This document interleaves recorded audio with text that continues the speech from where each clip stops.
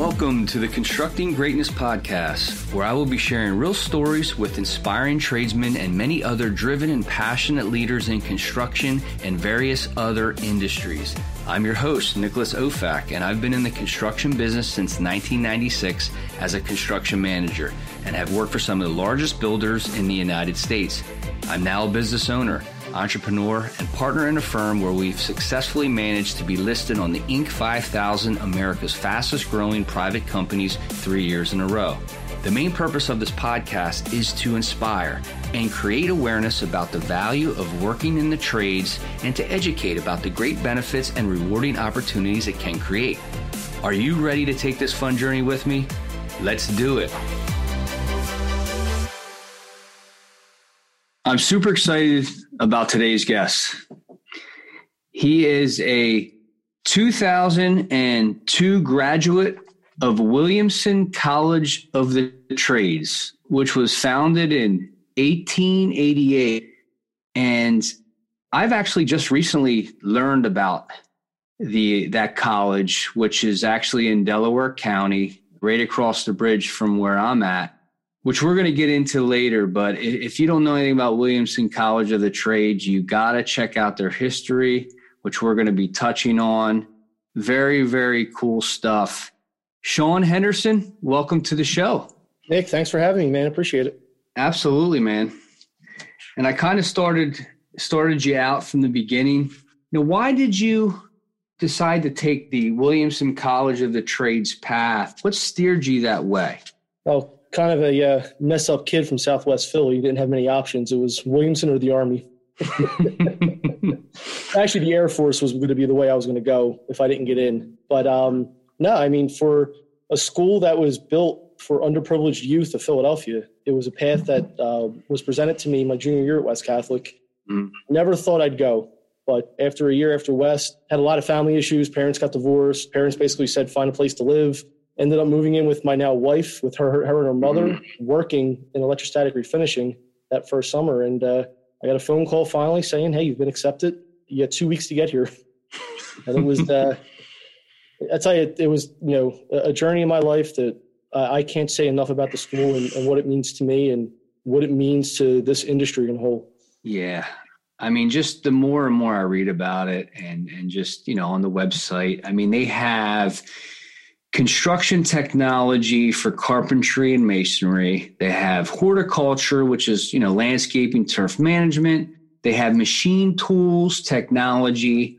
They have paint and coatings technology and power plant technology. And you took up paint and coatings technology, right? Correct. And why did you choose that? That was the only shop I could get into at the time. Okay. I wanted to go in for carpentry. Masonry was my second. Paint was my third. They only had an opening for paint, so I just grabbed it. And, the school, you don't have to, use the trade that you get, but it's a good thing to have in your back. If something failed, I could always, join the union or get on a bridge sandblasting or become an inspector. But I just took what I could get from the school, and I concentrated more on the construction technology courses, which were the same that the masons and the carpentry guys got. And I took that and ran with it, ran a different direction. Did you see that you had a passion there? Did you feel like you had that early on, or? I felt like I wanted to be an estimator. Okay.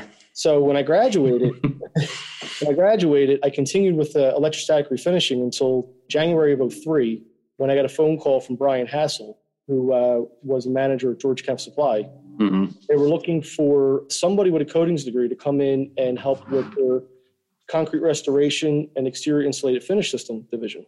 Okay. So I ran that direction for a while and then fell in love with drywall. Didn't work out, for a couple of years. I left to become an estimator, which was what I thought my passion was. And after 4 months, I realized I'm not the kind of guy that can sit in an office all day looking at prints and type. That's not my personality. Oh, I can feel you there, man. And so I left there and went to Wyatt Incorporated as a purchasing manager in Philadelphia. And I did that knowing I wanted to get back into building materials distribution. Yeah. I wanted to see it from the contractor's eyes.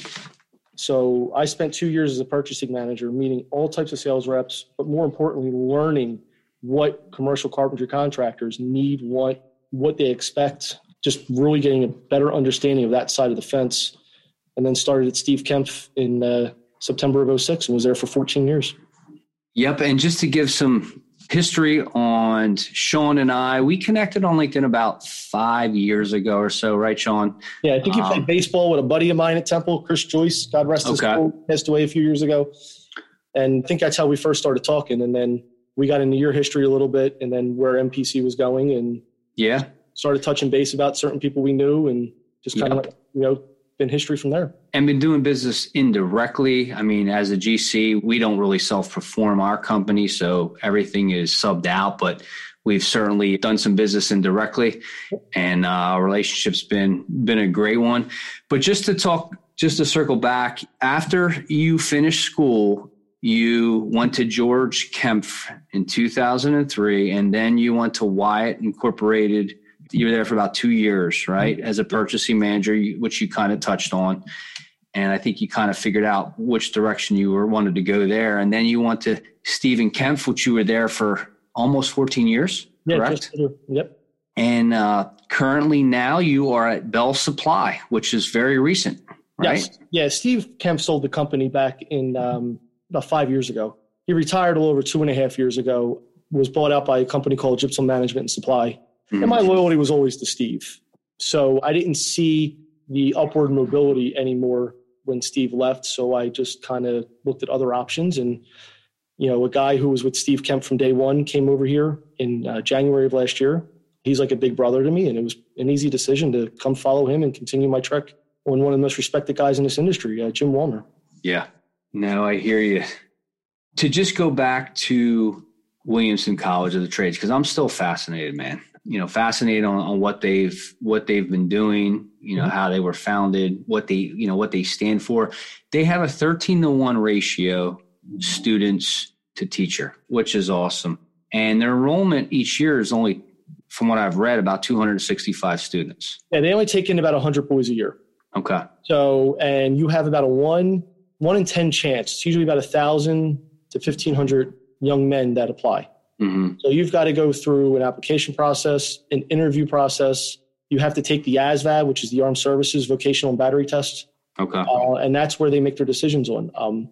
They do play a part with income, but they're also looking for, motivated young men that want to make a difference. Yeah. And then the curriculum, as far as whatever you take, it's just 3 years, correct? 3 years. That's it. Yeah. You end up with 3 years. They've gotten rid of their diploma programs and they've changed everything into associate programs. And they've actually got some reciprocity now with Rowan University. Got it. Henry Rowan was he's a big contributor to Williamson. I think he donated a couple $100 million to the school. I started reading that on LinkedIn. Yeah. It's really, really neat. And started connecting with some of the Williamson, Corey Jackson, who we touched on. Yeah.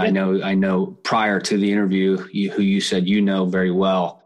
I connected with him on LinkedIn, and I've talked to another young lady there, and it's just very, very neat what they're doing. And like I said, I didn't know too much about it 2 years ago. So it's very recent to me. So when I learned that you were a graduate, I think I knew you probably about 3 years or so, and I didn't even know you were a graduate. When I learned, I'm like, got to have this guy on. Yeah, no, it's a great institution. And the fact that we're now probably 10 years into a 30-year problem of workforce development.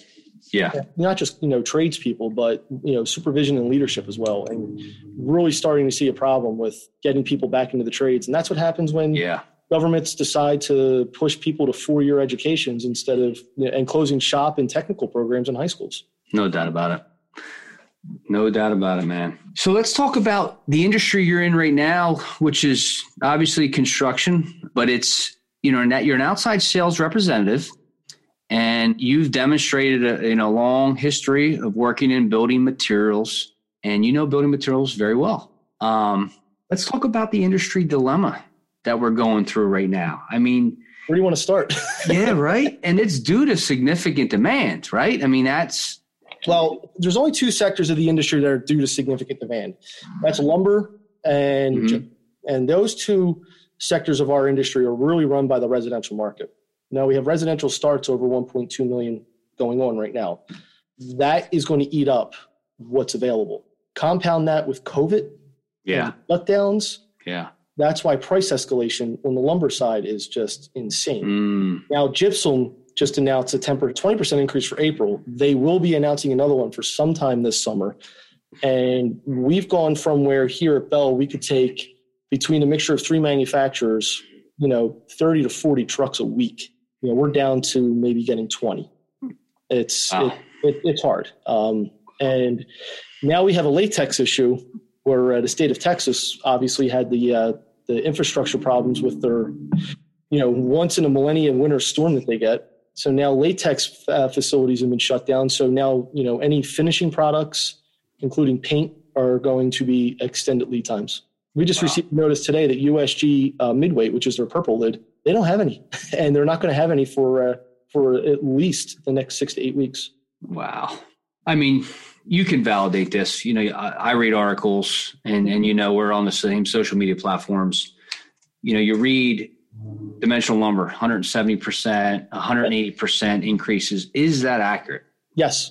Wow. Yes. I mean, you take a piece of, just like half-inch CDX plywood, which is your standard everyday half-inch plywood, running around $12, $13 a sheet back before COVID hit. Yeah. Probably paying for that same piece of plywood right now over $40. Insane. And then metal studs. Well, that's a totally different issue. We had tariffs put in place, as we know, a couple years ago, where only 25% of imports can come in. What China did was they stopped milling for our raw materials and raised the world commodity price.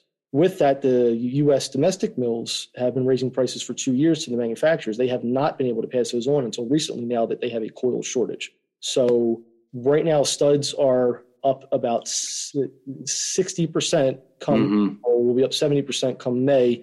And as of this afternoon, one of the major manufacturers have announced another 10% increase cold form metal framing in June.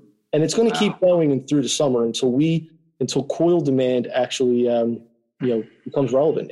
They just can't get it. And that was my next question: is when do you see it stopping? When, is this just going to continue through the summer, through the end of the year? You believe? Yeah. I think right now it's not hard pressed to think that this is going to continue all through 2021. We're not going to see any de-escalation at a minimum until sometime in the fall.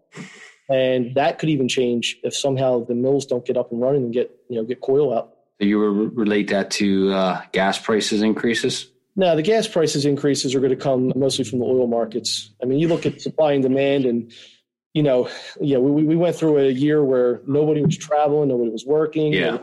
Trains, buses. Once things started to open up, and now the warm weather's coming, you're going to start seeing the spikes in oil futures, and that's going to affect the pricing of polystyrenes, polylacerates, and anything oil based on the rigid insulation side. So you'll see those numbers starting to go up. Got it.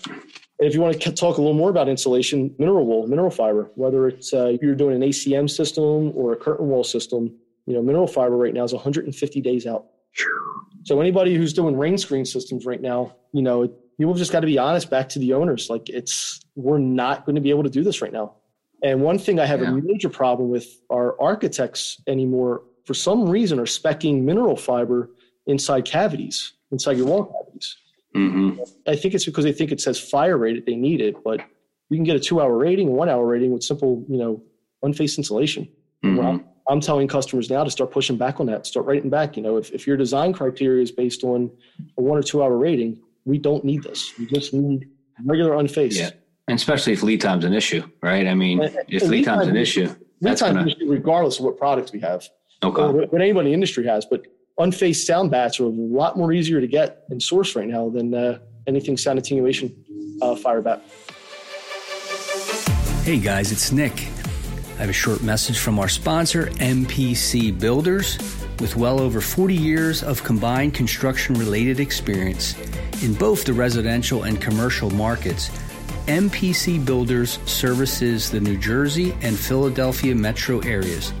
Check out our website at mpcbuilders.net, or you can call me directly at 856-217-1750, and I'd be happy to answer any questions you have about your construction project. I got to say, man, what you do, business development, I absolutely love. So can you see yourself doing anything else? No. Right. No, because you're very good at what you do, and we connected, like I said, 5+ years ago. Mm-hmm. It's got to be a little fun too, right? It is. You know, I look at myself more like a soldier than I do anything else. You know, I would love to be in management one day, but at the end of the day, it's my success has been in production and just, you know, them kind of just saying, go do your thing, leave me alone and grow the business. Leave me alone. There it is. You do your own thing, man, and you do it well. So what are you working on now? Like what projects would you, I know there's a couple big projects going on in Philly. I'd love you to talk about a few of them that you're supplying right now. We're involved right now in the Laurel, the Art House. Mm-hmm. We're currently chasing the Schuylkill Yards projects, Wexford Tower. There's some of the big ones, 2222 Market. They're probably the largest jobs right now going on. We're involved in at least 3 of them and hopefully to be involved in hopefully all of them. I'm very familiar with the Laurel. Yeah. And we've got a couple of mid-range projects as well. Residents of Bala Kinwood we're involved in. We're involved with the Piazza with Post Brothers. Mm-hmm. Multiple multifamily dwelling units, whether in Jersey or PA. We're not slam busy. We're staying steady. We're also involved in the Hamilton over 2100 Hamilton, 1520 Hamilton, which is a Hamilton 2 with McDonald Building and Dale Construction. Okay, awesome. How many stories is that? That is, you know, off the top of your head? 18 to 20. Yeah, gotcha. More of a mid-rise. Yeah. So outside of work, what are you passionate about? What are your hobbies? Golf. I know you like golf. If I can break that 24 handicap, I'd like it better, but that's just trying to find the time to actually get out. I love golf. I love, baseball, football. Mm-hmm. One of my favorite things to do is Sunday afternoon, go down to Citizens Bank Park and watch the boys, or take a customer during the week, go to dinner, game. It's something I've always enjoyed. Yeah. The playoff hockey's coming. That's always fun, regardless of who's playing. That is fun. Football. And this spring weather, man. Oh, it's gorgeous. Baseball weather. Doesn't it get you excited? Love it. Me too. I hope it stays. Well, with inoculations picking up and this pandemic finally starting to wind down a little bit.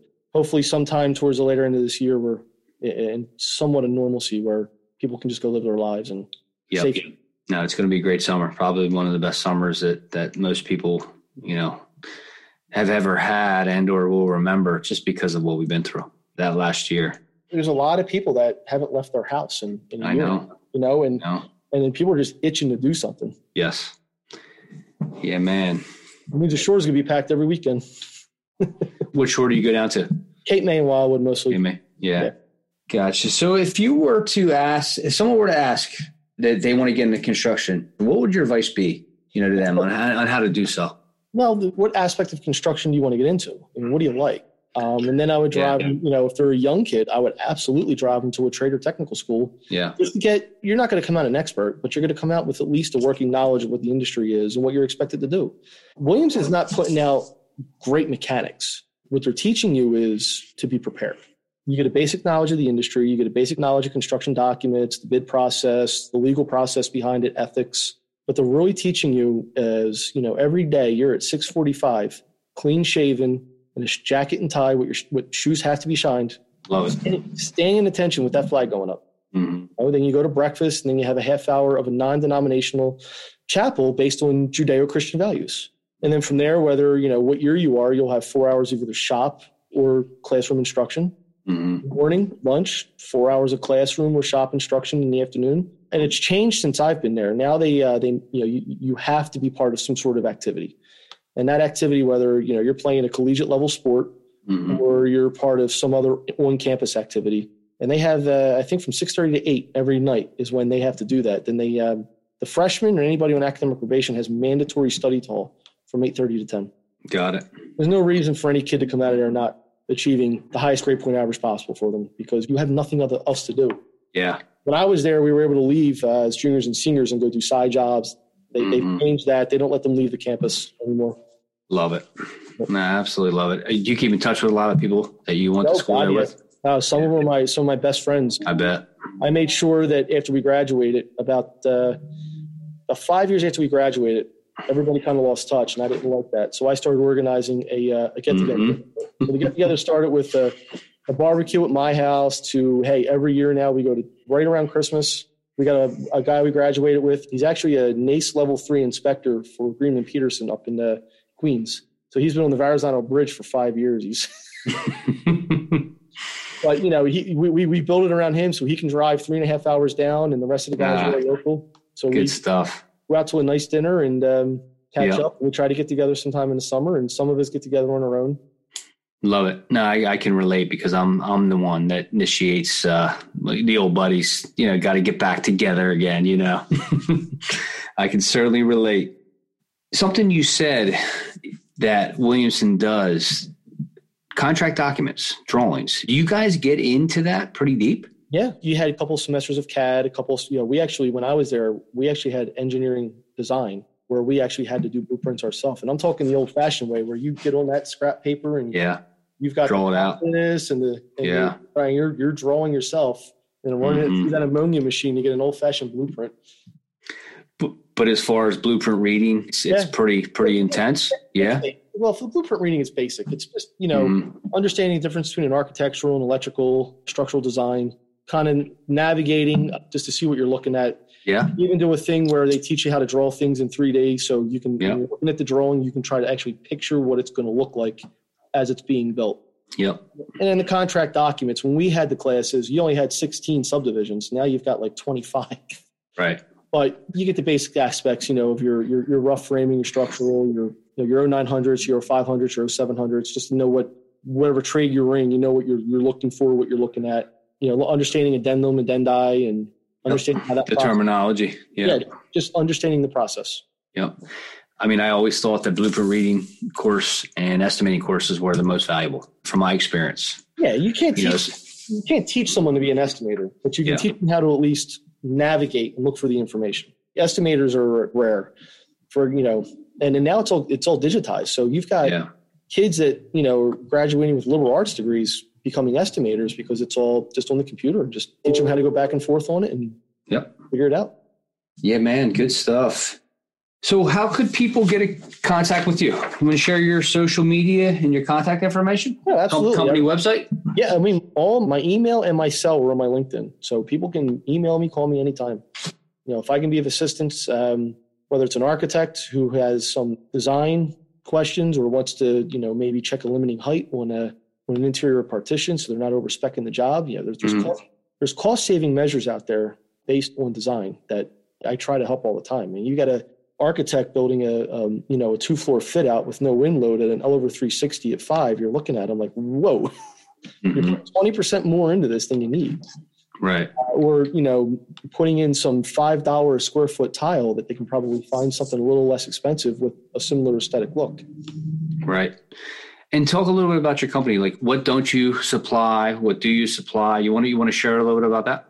Typically, anything a carpenter is going to touch, anything a finisher is going to touch, we supply. We have a wide array of residential and commercial products, anything from rough framing, cold form framing, engineered lumber, insulations, ceilings, finished products. We have it. Tools, fasteners. We're not a hardware store, so I might not have a wide array of nuts and bolts, but anything you need for framing, anything you need for hanging, we're going to have it. What's the website address? www.bellsupplyinc.com. Good and stuff. We also have a WBE company, Shore Supply, with the way women's business enterprises are being more and more. We are signed on with an OEO in the city of Philadelphia, recognized by the state of New Jersey. So it's also something that's been coming into play big time the last couple of years. I love that. I'm actually looking to partner with the WBE right now. In fact, we've come to terms and it's going to happen. Yeah, it's good stuff. I love it. Anything else you want to share, man? It's so awesome that we were able to connect. Because I know we've been talking about this for some time, and I had you on the docket. Yeah, we finally. What was it? We were at Naples having drinks about almost 2.5 months ago. It was right before the holidays. Yeah, it was a little longer now, right? Yeah. The way this last year's gone from making the move from Kent now it's foggy, right? Is it foggy? It's foggy. It's just like, well, where did it go? Time frame, everything. Did I hear you? Now, the only thing I also would want to say is, especially for general contractors like yourself, Don't overpromise delivery dates with your customers, your clients. As of right now, you could, if it's a 16-week schedule, that could easily be a 25. Turnover dates are going to be affected because it's not just what I do, whether it's lighting, electrical, finishes, everything has extended lead times. Trucking continues to be a major issue.